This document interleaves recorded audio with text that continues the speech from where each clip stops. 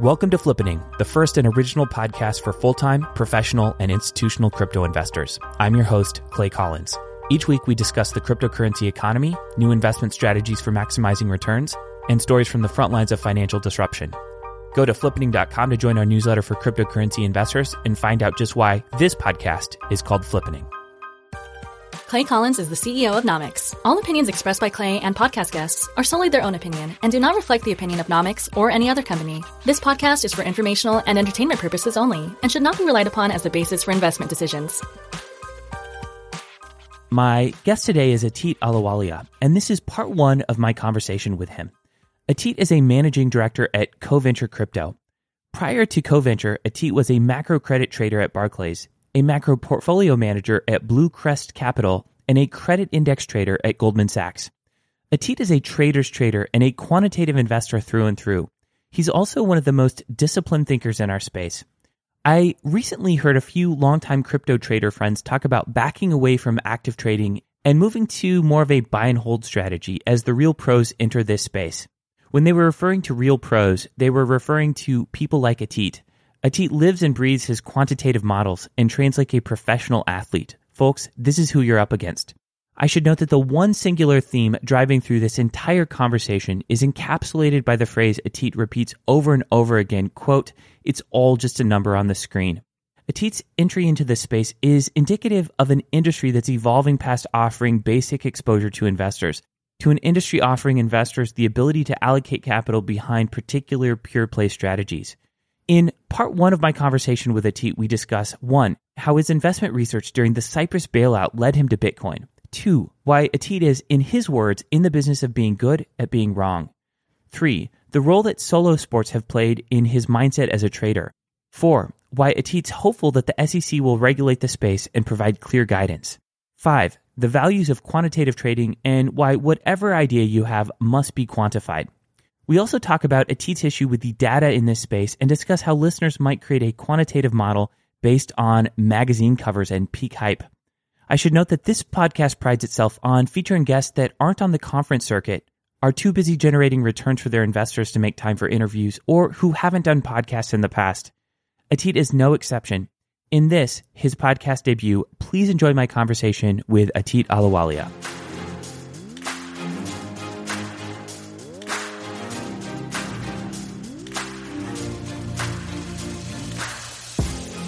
Ateet, what's the origin story of your involvement in cryptocurrency and crypto asset investing?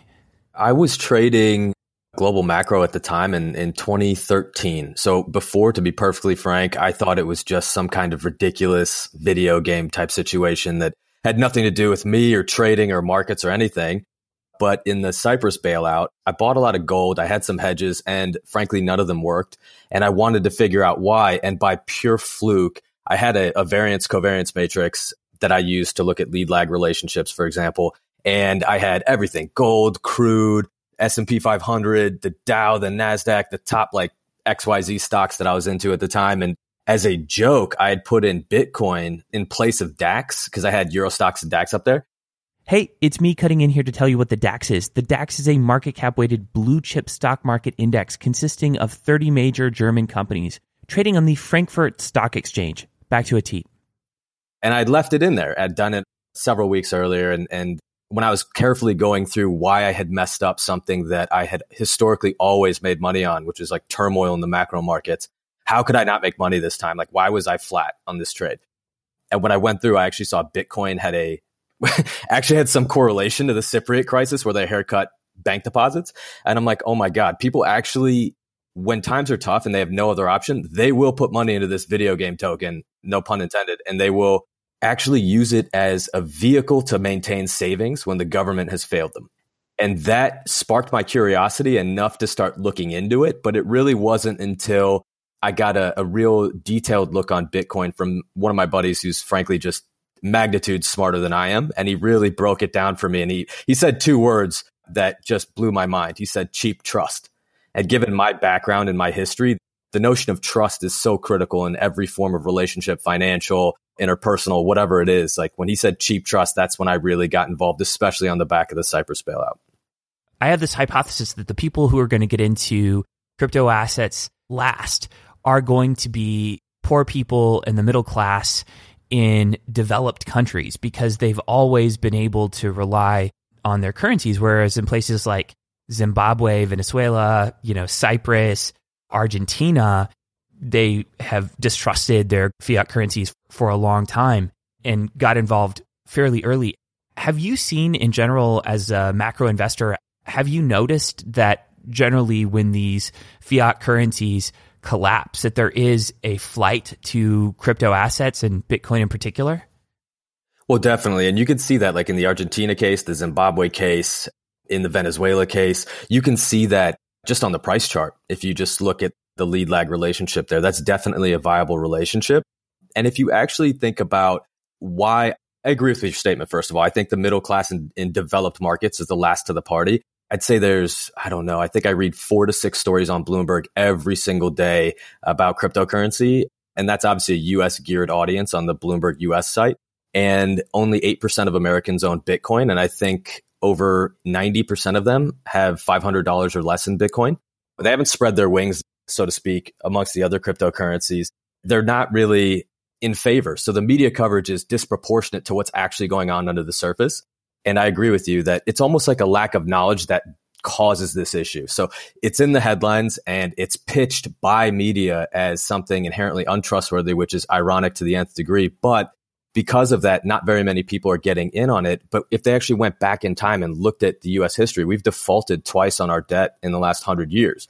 I mean, look, when Roosevelt basically confiscated gold from people, the fine was prison time or $10,000 if an IRS agent wasn't able to march you up to your safety deposit box and confiscate your gold in exchange for US dollars. Now, then 6 months later, what do? They devalue the currency by 50%, i.e. you lost 50% of your savings. That is a default, right? However you want to color that. In 1971, when Nixon cuts the US dollar from the gold window because we were bleeding reserves due to a deficit, it's like, look, Europeans, we just don't want to pay you anymore. So we're detached. We're detethered from gold. It's not something we're going to do anymore. That, in effect, is a default as well. And that actually is an interesting segue to another side point. People talk about cryptocurrency not being a real currency due to the volatility. Well, if you compare the volatility of cryptos to, say, the US dollar and gold in the 1970s, once we had detethered from the gold standard, well, yeah, that's exactly the same kind of volatility you're experiencing now, right? So it's a lack of education on the behalf of developed market middle-class investors, which is a deeper issue. Like, look, we don't teach financial savviness in elementary schools or high schools, right? It's only at the college, university, sort of the elite level that people can get involved in. And because we don't do that, people don't see how viable this asset class is, but just how important it is, because a lot of people in the middle and lower classes just have been steadily chipped away at by policies that are in place for the last, call it 30, 40 years. What strikes me about the way that you view the world, or at least how I perceive you viewing the world, is that as a quantitative trader with a background in macro, it's almost like you coexist at two opposite ends of the spectrum. From the macro perspective, you're tracking global trends that are happening, how governments are responding to crises, how the world is changing. And at the same time, you're watching it all happen in a very operationalized way on charts and watching this stuff play out in a very numerical fashion. Do you think that's how you've always been, or is that a function of your training? I think that's how I've always been, because like, look, since we detached from the gold standard, we're not a commodity-based economy, right? So frankly, it's all just a number on a screen. That's like one of my mottos when it comes to trading. And if I think of it as just a number on the screen, it's not being disrespectful. What it is it forces me to look at something objectively and then do scenario analysis that's ridiculous. Clay here. So I mentioned this during the intro, but it's worth stating here again. The idea that it's all just a number on the screen is the central theme driving through this conversation. Listen for the number of times Ateet says this. He takes this approach not because he's callous to the real-world implications of the numbers on his screen, but because his approach to investing demands the humility that comes with this perspective. If you want to have some fun and you're listening to this podcast at a party late at night, take a shot every time he says some version of, it's all just a number on the screen. So I'll plan for what if Bitcoin goes to 1,000? What if it goes to 100,000? Having an open mind, by saying to myself, it's just a number on the screen, it allows me to open my mind to different scenarios that could play out. And I think, like, look, after 2008, if I had told you, hey, we're going to see S&P 500 rally from 666 to 2,800 plus, in 10 years, and there will be a 3-year period where there's no dip greater than 3.5% in the market. You would have probably laughed at me. I mean, I certainly would have laughed at you if you had posited that theory to me. So it's all just a number on a screen, right? And I just think that the price action tells you everything that you could know, because frankly, there's always someone smarter. There's always someone more well-informed. There's always something in the background you'll never be privy to. And if that's the case, why not just look at the price and see where it's going and respect it? Because unless you're Einstein, you're not able to think on that kind of a level. I'm certainly not. So it's about respecting the price action, respecting what you see in front of you and going on that basis, because my career has been built on being good at being wrong, right? If you're good at being wrong, then you can change your opinion on a dime. You can go with the facts. You don't have any personal vested interest in being correct in any particular way. You're just trying to figure out which way makes money. And inherently, that's the right way. And so you're constantly course correcting because you're going to be wrong a lot in finance. So that's kind of how I look at it. My grandfather told me that in relationships, especially with my wife, you can be right or you can be happy. And I guess as a trader, you can be right or you can be rich. It's really true. Like it's just about a never-ending search for what the reality is. And the reality is you're going to be wrong a lot. And the path it takes is never exactly how you think of it in your mind. So I have a product and entrepreneurial background. And one of the people who I most respect is a guy named Ev Williams. So Ev Williams was a founder of Blogger, and then he was a founder of Twitter. And most recently, he's a founder of Medium. And so there's been this very consistent theme throughout his career. It's all been about producing and distributing content and creating platforms around that. I find that a lot of investors have sort of similar patterns. So kind of taking into consideration all the things that you've done. I see you were a credit index trader at Goldman Sachs. You were a macro portfolio manager at Bluecrest. You were at Barclays, and now you're at CoVenture. What do you think has been kind of the common thread woven through those positions? I always liked solo sports as a kid. I played golf, I ran track, I boxed. So if it's a solo sport, it's easy to kind of get along and see the results and the gratification, good or bad, right away, as opposed to relying on a team. And that's as well why I got into trading. Like if I have a good idea, I can get into the ring and I'm with Mike Tyson every day because there's big, well-capitalized investors, most likely taking the same or different positions depending on the time of year or depending on the market, et cetera. So I get to go in and I get to box with Mike Tyson or play ball with Michael Jordan every single day. And that's a gift. That's why it's one of the best careers outside of playing sports that I could think of. And the common theme that I started to realize is if you don't want to get knocked out by Mike Tyson, if you're me, you have to quantify your results. You have to quantify the upside, the downside of your ideas. You have to have a clear log of why you're doing what you're doing and then codify it so that you can see, well, in history, I've seen this trade play out 120 times. It's got a max drawdown of X, a max run up of Y. And that way, when I'm looking at it in the heat of the moment, when I'm in battle, I'm not going to make a silly decision thinking like, oh, I better cut this. It's down 4.5%. Well, I do know based on looking at the numbers from the past, it can go down as far as 8% against me. I also know that, the top 15 trades made 90% of the return. Look at Bitcoin in the last year. Like, the top 13 days made up the lion's share of the returns by an extraordinary magnitude, right? So it's about quantifying it so that in the heat of the moment, I'm just making very calculated, calm decisions, and I can stick to my ethos. It's just a number on the screen. If I've codified it, then I can credibly say that.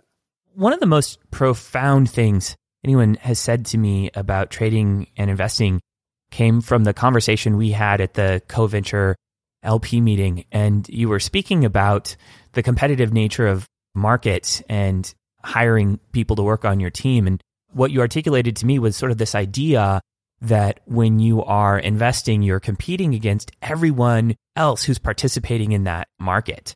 There is no little league, right? There's no farm teams, right? Everyone is playing against the best people operating in that market. And so when you go to hire, you need to hire people who can operate at that level.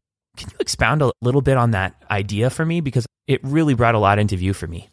It's an interesting thing that a lot of people think of work-life balance. And obviously we all do to some degree or another. But for me, I just want people around me that view this as a hobby. And if it's a hobby, For something to be a hobby, it has to breach a threshold in your mind of being so fun that you're going to dedicate spare mind share to it. And then it ends up becoming the lion's share of whatever you're focused on. So if you view it as a hobby, you're not thinking like, oh man, I have to get in again. I can't believe the weekend's over. I'm going to have to work till 9 p.m. If you're really in it and it's your passion, then you're going to go after it like guns blazing. You're going to be relentless, like an attack dog. So the kind of people that I like working with, and one of the things that drew me to CoVenture in the first place, when talking to the partners, it was clear that they were taking some of my calls. I was in London, they were in New York, taking some of my calls when it was like 9 p.m. in New York. They clearly needed to get to dinner, but they were so excited talking about this after a full week of work that we were going back and forth, arguing about the merits of a trading strategy or a thought process or value investing, whatever it was. We could argue about it, have like an intelligent, energetic debate. And finding people like that view it not as a job, but as, I don't know, man, almost like passion's so overused, but just excited. A vocation. Yes, people who just are just excited. Because if you're excited, you will do whatever it takes. And you're not thinking of the difficulty. You're not thinking of sort of the problems you might encounter. You're like, problem, got to fix it. This is coming up, need to go there. Someone's saying go left, I'll go left. It's not working. I'm going right now. Let's figure it out. So having people around you like that, it's one of those things. Like if you put me in a room for 30 days, I can come up with a really great strategy on, say, cocoa futures, right? But if I'm in there with another person and he or she is thinking, has the same kind of nerdy desire to figure it out like me, it could take 5 days. That's obviously, they're arbitrary numbers, but there's a non-linear exponential brain power that happens when you're in the room with people who view things as an exciting task as opposed to a task or a chore.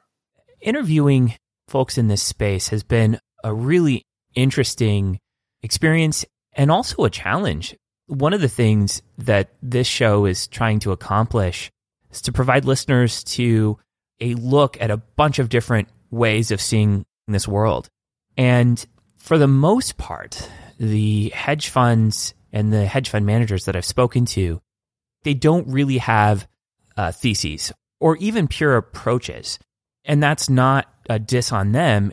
I think it speaks more to the reality that the earlier funds in this space were primarily about getting exposure to the asset class versus having a pure quantitative approach or a pure ICO approach or a pure momentum or sentiment-based approach.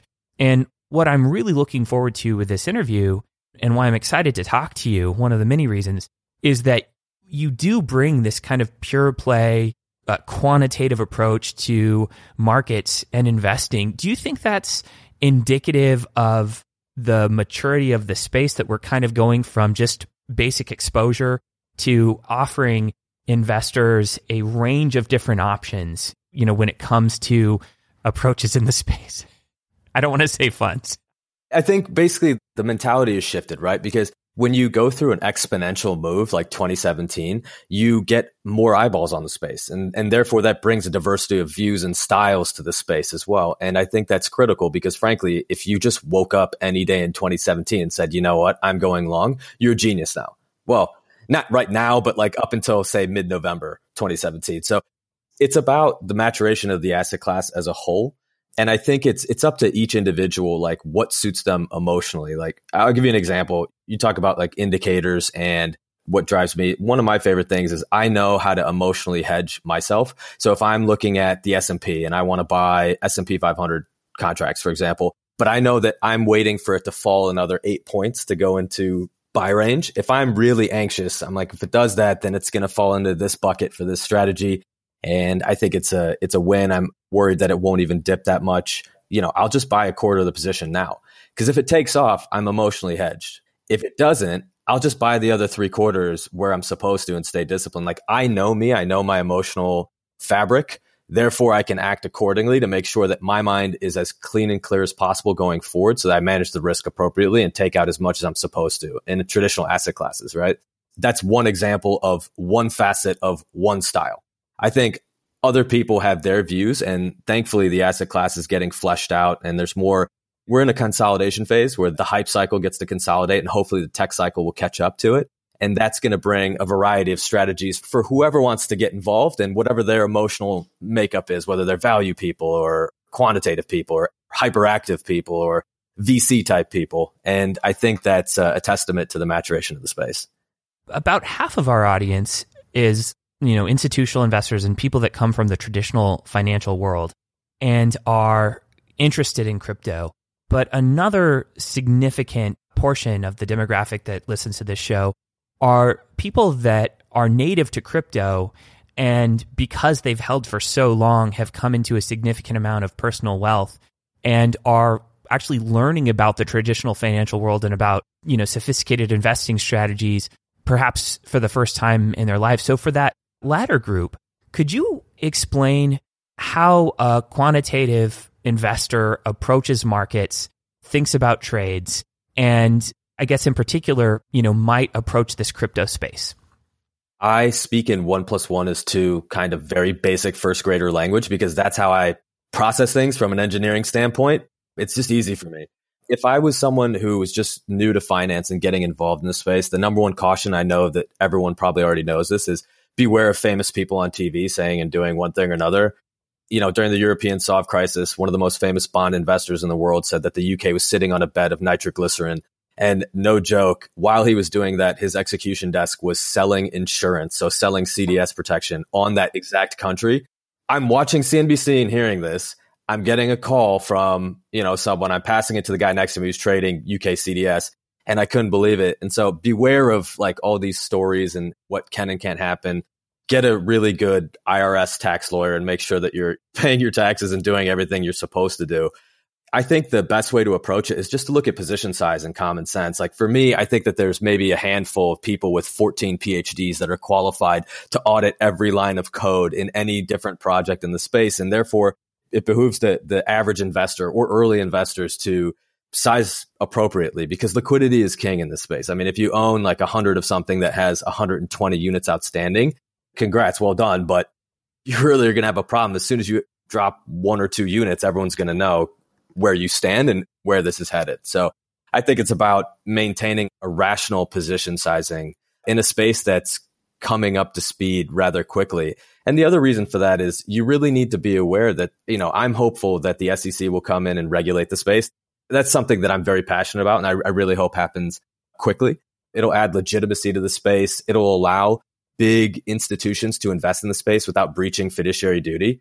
And if you look at something like BlackRock has $6 trillion under AUM. If just 1 basis point, so 0.1% comes in there, that's $620 million. That's 10% of the space from one company with a big balance sheet. And there's probably 100 out there globally that we could list. If I listed them, you'd be like, oh yeah, I've heard of them as well. So there's a lot to come into the space. But while you're thinking about it from someone who's held it from, say, an average cost basis in the hundreds, there's no reason it can't go back down there from a gut check on regulation because people overreact both ways, right? You saw it in December, you saw it in January. People are going to overreact. It's going to move any which way it wants to because it is just a number on a screen because we're in the hype cycle and the tech cycle simply hasn't caught up. So hopefully there'll be good regulation that comes out around the space that allows it to really grow and mature even further and build out because I don't think enough people are cognizant of the fact that at 300 plus billion, there's still a non-zero delta that the space looks very different and could be materially smaller in 10 years from now. So it's important that people think about that and size accordingly. And however they want to get up to speed in terms of just traditional finance or where to redeploy assets or how to think about it is really something that they should actively pursue.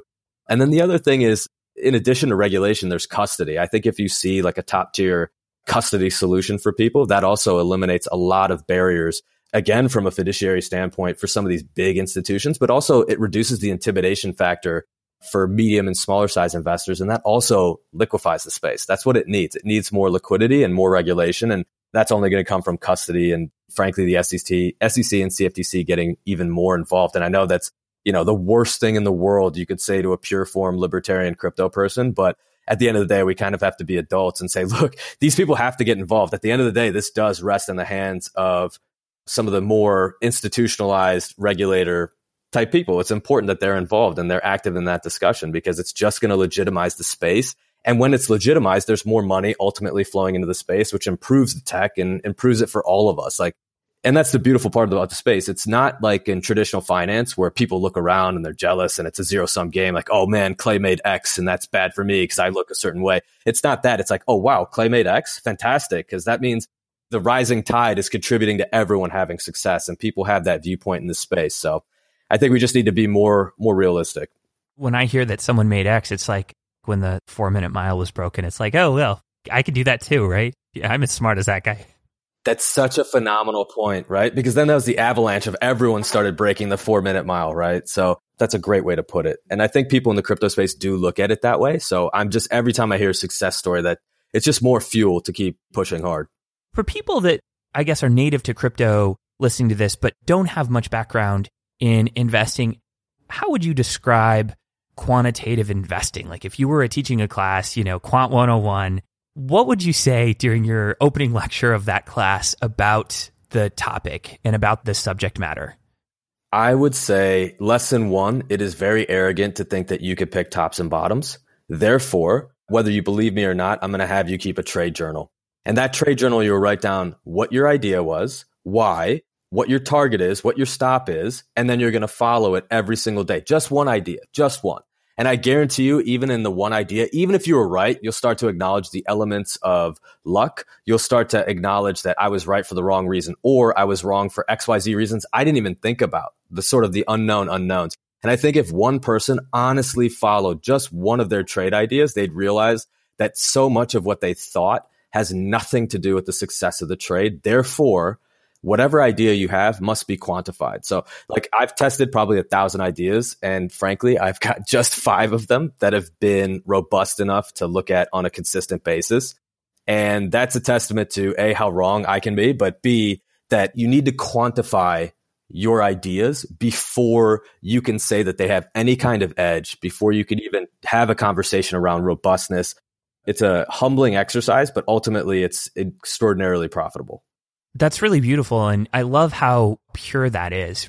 How would you say quantitative investing is different from maybe VC style investing, momentum-based investing, and maybe other forms? What do you think is the main differentiator? First of all, quantitative investing can have momentum components. It depends on your strategy, right? Like you can have rel-val strategy, ARB strategies, momentum strategies, volatility breakout strategies. It can be a number of different things. I think it's different from VC in that VC doesn't have a mark to market. It's just a light switch. It's a binary trade with an X year time horizon. It's going to be a 1 or a 0. It's that simple. And the beauty of it is you size. That's why the position sizing is so critical. A VC is not going to put 90% of its capital into one company and hope, right? It's going to spread it around, sort of not shotgun it because that's a little bit crude, but they're going to spread it around. They might sector diversify, or within the sector diversify even further, and really take a wide swath of companies and put them in their portfolio. And, if 1 or 2 of them pan out, that really pays for 50 or 60 losers. It's actually not that dissimilar to trading. The only difference is we're not looking at binaries, 1s and 0s that have no mark to market till the end date. We have to deal with the mark to market every day. And we're not as deeply involved in it because it is a number on a screen. So, if I buy Bitcoin because X reason tells me to, and I know that it's got a 93% edge, which is absurdly high, let's call it 63% edge. Well, then that's why I bought it, right? But like with a VC, you're like, I met the founder. I thought about this. I thought about that. For me, it's like, okay, here's what I've codified. I understand my upside and my downside, and liquidity is king. Therefore, even if it's a great idea, if there's no liquidity, I won't do it. Whereas in VC, another difference is you're looking at something knowing it's illiquid and knowing that you won't be able to exit until it's, reached a certain amount of critical mass. So there are a few similarities and differences, but that Venn diagram, I think it overlaps a lot more than people think, but in a few critical ways, namely mark to market and position size, it can have quite drastic and different psychological and P&L results. So would you say that quantitative investing is about documenting your hypothesis or hypotheses in purely quantitative forms, executing against those hypotheses either in simulations or with real assets, and then, measuring the results and then tweaking that process over time with more hypotheses and more data points? I think that's a pretty fair summary. I mean, it's just saying that, look, I want to know the actual numbers. I want just the facts. And over time, I'll monitor it. And look, there's system decay where I might have to change an assumption or change a variable input. But it's having the numbers behind it and saying, here's a look back period. Here's exactly what has happened in the past. And I can then draw comfort from that, as opposed to saying, I feel XYZ. Well, if you feel it, then quantify it, right?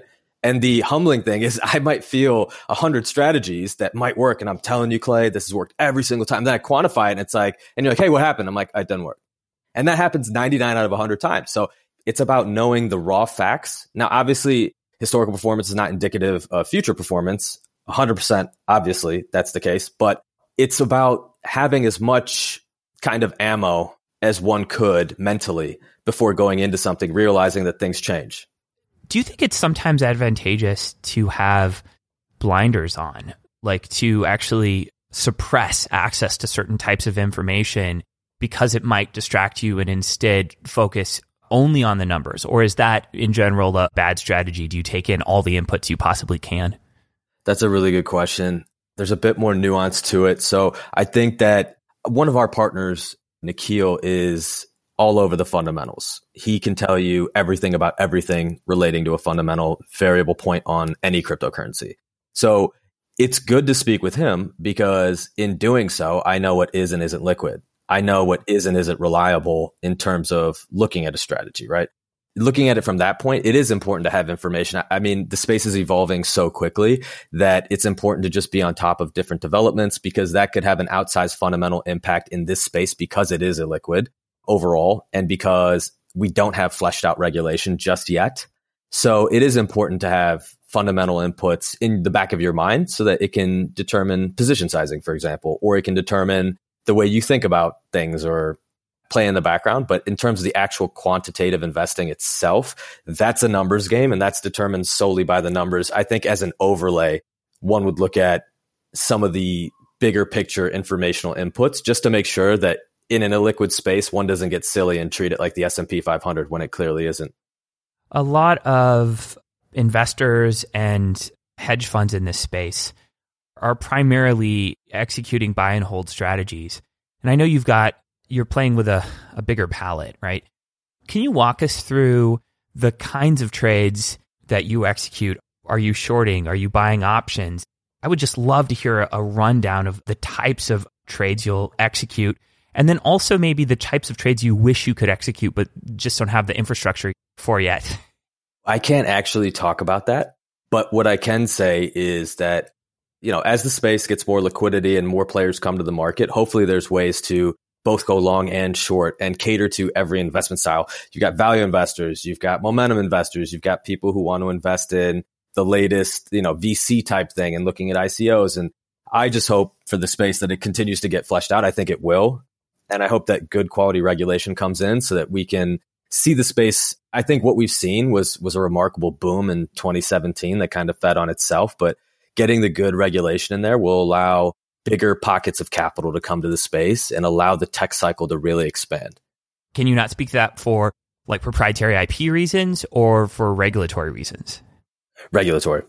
It's at least a third of my mind is always on that, like just making sure we do everything that one could possibly do by the book. Being squeaky clean. We're not going to get the regulation we want unless that happens. Exactly. Could you tell us a little bit more about the quality of crypto markets right now? One obvious thing is that, the S&P 500 and global equities markets and Forex are more liquid. Are there any other differences in quality from those markets and crypto markets that sort of immediately struck you when you started exploring the space? If you look at ICOs, it's the world's first backwards market where you go public first. Yeah, you go public first. Like, okay, so Clay creates a company in the real world. Clay works his heart out. He hires a bunch of employees. Maybe he raises some private financing. He's working day and night. And 10 years later, he's got products with real metrics and customers behind it. He decides to IPO on the NASDAQ, for example, and he cashes out. And it's a 10, 15 lifelong journey, whatever it is, right? Here, people pitch ideas and they just come to market and there you have it. The IPOs happen, the ICO, and then there's like hopes and prayers. And it's kind of the late tech cycle kind of mentality that you saw in the late 90s, early 2000s, which is again why I want good regulation to come to the space, because the real dev teams doing real technology work that are actually making an impact and disrupting industries in a specific and productive way, those guys need to get the money. That's something that I'm constantly mindful of. That's one notable difference is the ICO versus IPO. The way that works in terms of the logic behind it is not wholly there.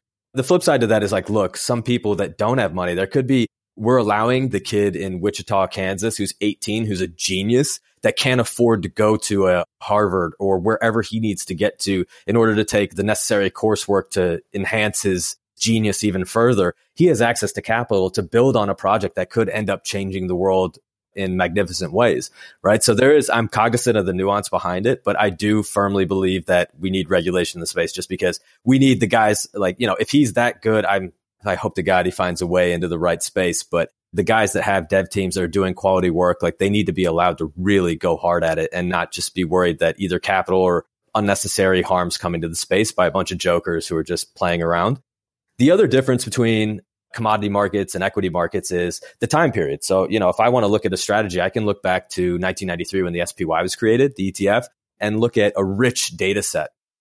Hey, it's me again, saving you from having to Google stuff while you're driving. If you didn't know, the SPY is an ETF designed to track the S&P 500 stock market index. And the beauty of that data set is if Clay looks it up on Yahoo Finance or Ateet looks it up on exchanges itself, we will get the exact same data for that lengthy period of time. Here, Bitcoin's 10 years old, but you and I would have to look across, 100 different exchanges now, and the data quality is quite poor. You have to constantly think there's no regulation around that data. So it's what is the actual quality of this data? Are they just interpolating between two price points as opposed to here's what actually traded and it's a non-interpolative data set? Is it, are we looking at legitimate data? Okay, time out. I'm going to do some native advertising for the Nomics API. Ateet just mentioned how crappy the data is in this space. Well, that issue is exactly what the Nomics API addresses. The company I co-founded, Nomics, offers squeaky clean and normalized primary source trade data offered through one fast and modern API. Instead of having to integrate with a bunch of exchange APIs of varying quality, you can get everything through one screaming fast fire hose. If you found that you or your developer have to spend too much time cleaning up and maintaining data sets instead of identifying opportunities, or if you're tired of interpolated data and want raw primary source trades delivered simply and consistently with top-notch support and SLAs, then check us out at nomics.com. Okay, back to the show. The other thing is with ICOs, you have survivorship bias, right? If something went away in July of 2017, you just don't have data on it. So there's differences in the quality of the data. There's differences in how you collect the data, the availability of the data, the sources of the data, and just how people report data who do have the data. So there's so many differences between them. And I think that's getting better, right? It's definitely getting better, but it's just such a massive difference in terms of it's night and day, really.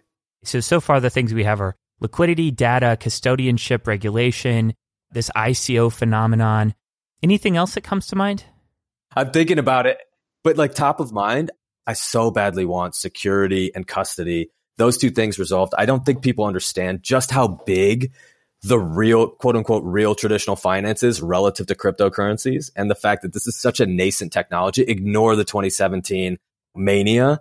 There's so much capital on the sidelines that has a potential to come in just because of the sheer size of the market, but also because we just don't have quality regulation and too many quality custodian formations just as of yet.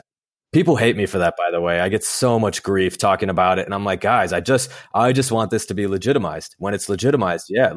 I'll give you an example. In 2006, I joined Goldman. And I saw them move people from distressed debt in London. We had half a person and no one thinking about distressed debt. Well, in 2006, late 2006, 2007. Oh, no. Here it comes. They moved a ton of guys into distressed debt. They're like, we don't know what's going to happen, when it's going to happen. But we do know this. We do know that everything trades tight.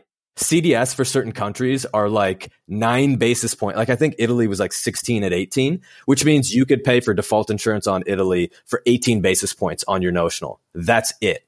And that blew up to several hundred basis points, even just as recently as a year ago, right? So it's one of those things where people were so risked up and there was just no risk in the system whatsoever that it was a situation where people were just look, we don't know how this happens or what happens, but something has to happen.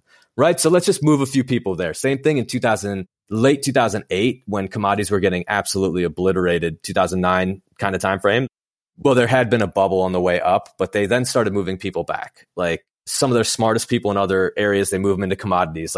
They started moving some really, really terrific people into Europe, in 2009 9-10 kind of time frame, because they're like, look, maybe this has, I'm just speculating, but they have an uncanny ability to kind of just say like, look, well, this has happened. Okay, so that's going to sort itself out. We know that when there's an issue, there's kind of a rising crest of the wave, then the wave crashes and has to settle. Well, what's the next potential area where, different risk metrics are kicking off, but people aren't really noticing that the volatility around those metrics is picking up. So they move people in a very intelligent way. And I don't think it's a Goldman specific thing. It's just, that's where I cut my teeth. That's where I had most experience. And it was a fantastic experience. They're now talking about starting a crypto desk. And I have no insight into that whatsoever. But even the CEO is very public about saying, I'm not going to discount this as an asset class whatsoever. He's very public about talking that there needs to be regulation. Sure. But they've also discussed cryptocurrency as an internal product. I would love that. I welcome that with open arms. Legitimize the product further. Let's do it. Be like a big impetus to this rising tide.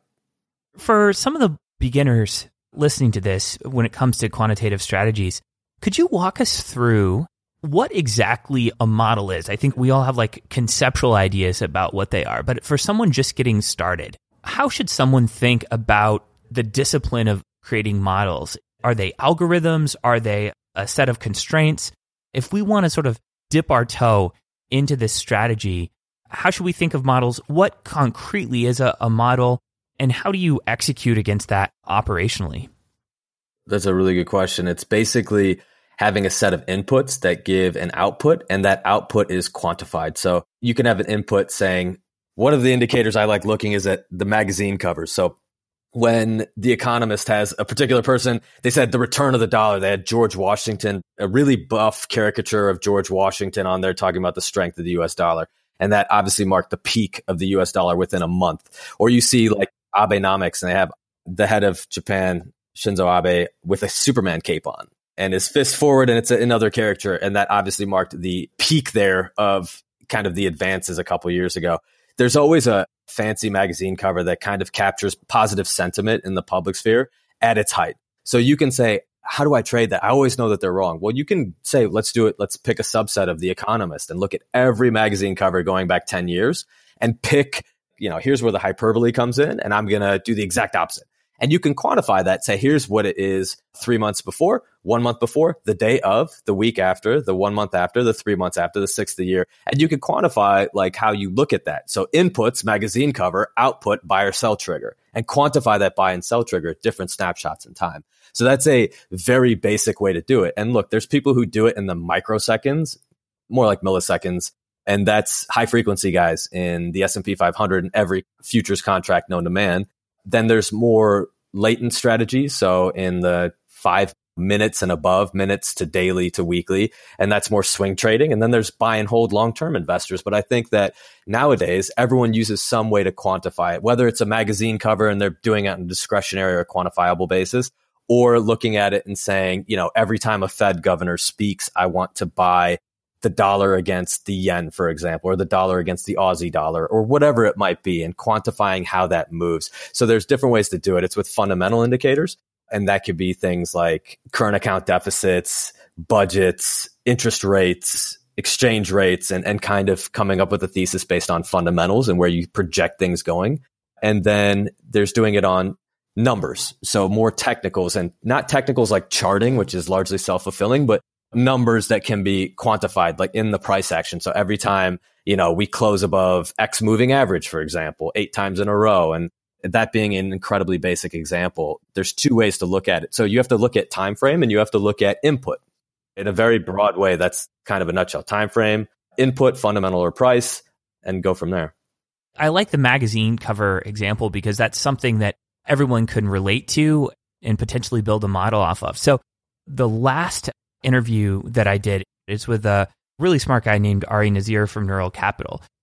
He talks about how he actually executed a number of trades. He essentially shorted every single crypto asset that appeared on CNBC Fast Money. And he was actually pretty profitable with this. So that's something that's, again, like the magazine cover, that example, that's really interesting. So that's an example of when you would take a short position. Playing with his example, how would you decide when to liquidate that short position? I guess it could be, whenever it hit a predetermined target based on your analysis, or it could be whenever conditions change. So maybe CNBC starts talking about, oh, it's fallen so far, so fast. There's different ways to do it. I'm not really sure how he looks at it, but he might have quantified how much do these things fall? And this is what I think in XYZ, and this is why I'm taking it off here. Or he might just have a different way of doing it. It might just be an arbitrary criteria. It might be quantified, but someone who's kind of in my vein of looking at things, it's going to be quantified. So something potentially that would just be like, hey, we're going to build a model on this podcast would be take a short position when something appears on CNBC Fast Money and sell when your position has appreciated 50%. You could test that, right? You could definitely test that, yeah. There's a percentage of people that appreciate this.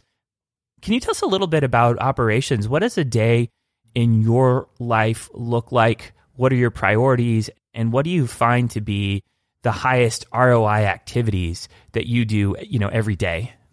My day starts between 4:30 and 5:30 in the morning.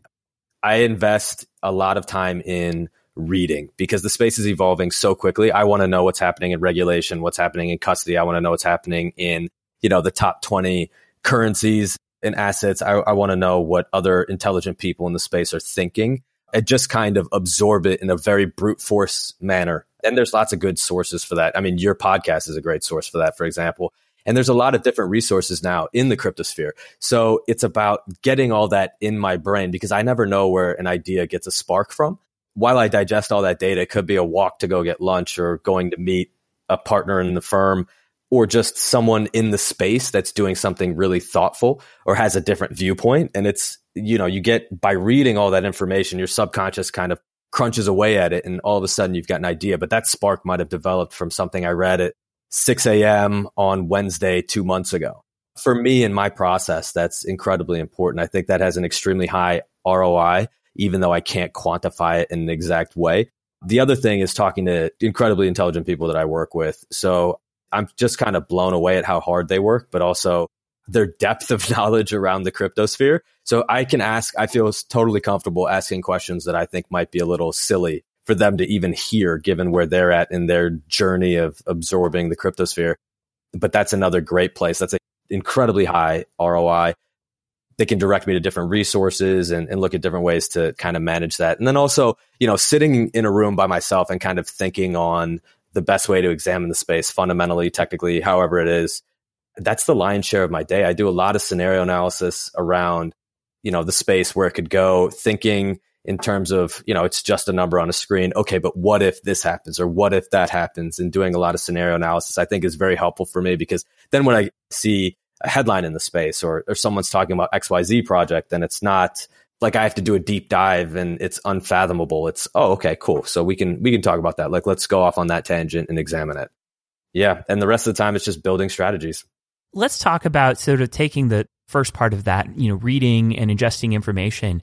I'd love to get a lay of the land for your information universe. I think there's often very maybe legitimate sources of information, but I think everyone also has sort of this place they go to that, maybe they don't always talk about, but that includes like Telegram groups, odd Twitter accounts, various rumor mills. And I'd love to hear about sort of the range of information sources you have and how you think about them. Yeah. So the range of information sources stems from the traditional finance stuff that I just can't quit, like the Wall Street Journal, the FT, Bloomberg, the basic sources that you think would be where you look for things, because they'll be the first one to report on when Jamie Dimon says XYZ or whatever, And a lot of times I actually have good facts around, okay, this is how many ICOs were released this year, or this is how much trade volume happens in XYZ place. There's about 15 different websites that I think have good, thoughtful analysis around it that isn't just some dude pounding his chest about how this is going to, revolutionize the world, which I believe, by the way. What are a couple of those? I don't need it repeated. Like, I get you. I'm with you. You're preaching to the choir. However, I'd really like some facts today. And then there's several blogs and just daily newsletters. I check out about 15 different websites on a daily basis. And then I can't stress enough, like just how intelligent different contacts I have in the space, most of whom I work with, can be when it comes to discussing various ideas or them having a source. Or have you checked out this article from this thing that they read that I never even thought of? And I just get sent a few dozen articles or thoughts a day. And then, I will follow certain people on Twitter. just because they're just thoughtful. And it's not like they have to be some guy at like the Bill Gross or the, big dogs of the space. Like there's some really thoughtful people with really high level analysis. That's just some guy in Nebraska or some lady in Germany. And I'm just like, okay, cool. I'll take that because you're thinking in a way that is incredibly humbling because I hadn't even considered that or even been on that kind of path before. So I'll follow them as well. There are Telegram groups and all that, but frankly, like there's a lot more noise than signal from those sources. Hey, I'm going to cut in here and shill for our Telegram group. You can find it at nomicstelegram.com. It's pretty good. Not a lot of memes. Pretty good signal to noise ratio. Check it out. This is going to sound really bad, but I like the fact that I've got intelligent people around me that kind of filter through that and they like doing that. So then they could just tell me the important meat on the bone and I don't have to waste time doing it. So if I want to sit down with like Savneet, we'll have an intelligent conversation, or Jeff Williams. If I want to sit down with Nikhil or Ali, like these guys are top level and they cut through all the nonsense. And so it's just easy for me. Could you give us just a few, maybe like 2 to 3 diamonds in the rough, like maybe super valuable information sources that are off of most people's radar that you found to be informative? I think the number one place is podcasts. I think people don't realize that there are like 15 different podcasts. And I realize that's kind of a headache to go through them all. But like, look, you walk to get lunch, you walk to your office in some capacity, you're on the subway or you're in the car or wherever, you've got like a good 2 hours in any given day to kill. So instead of watching like a YouTube video or whatever, you can knock out 1 or 2 podcasts. If you listen to it in twice the fast forward rate and then rewind in spots where it's incredibly thoughtful analysis, you can knock out 2+ in a day just doing mundane activities. And I do that.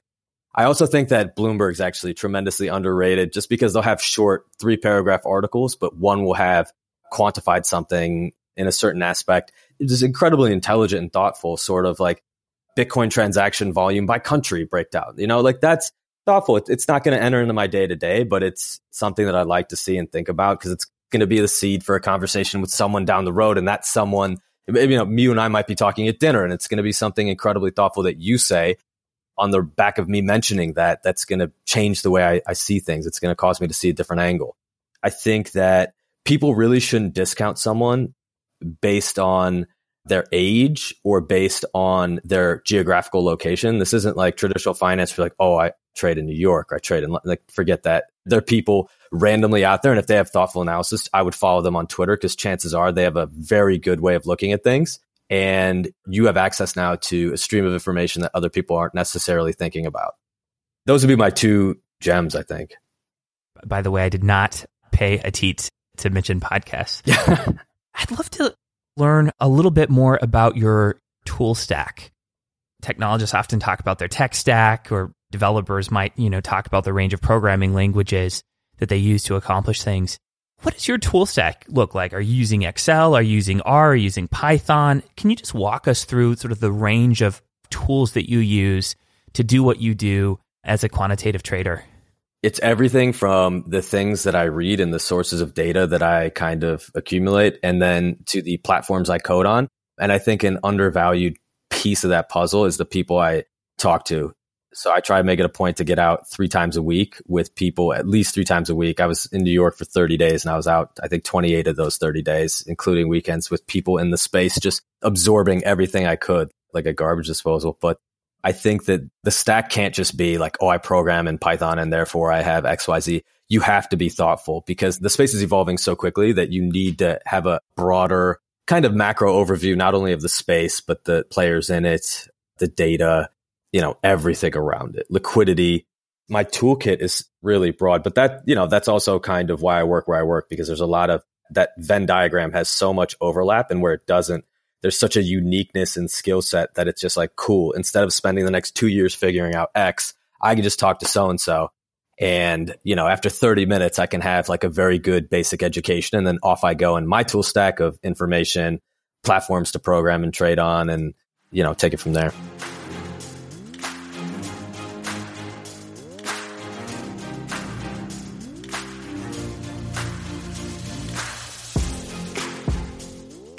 So that concludes part 1 of this interview with Ateet.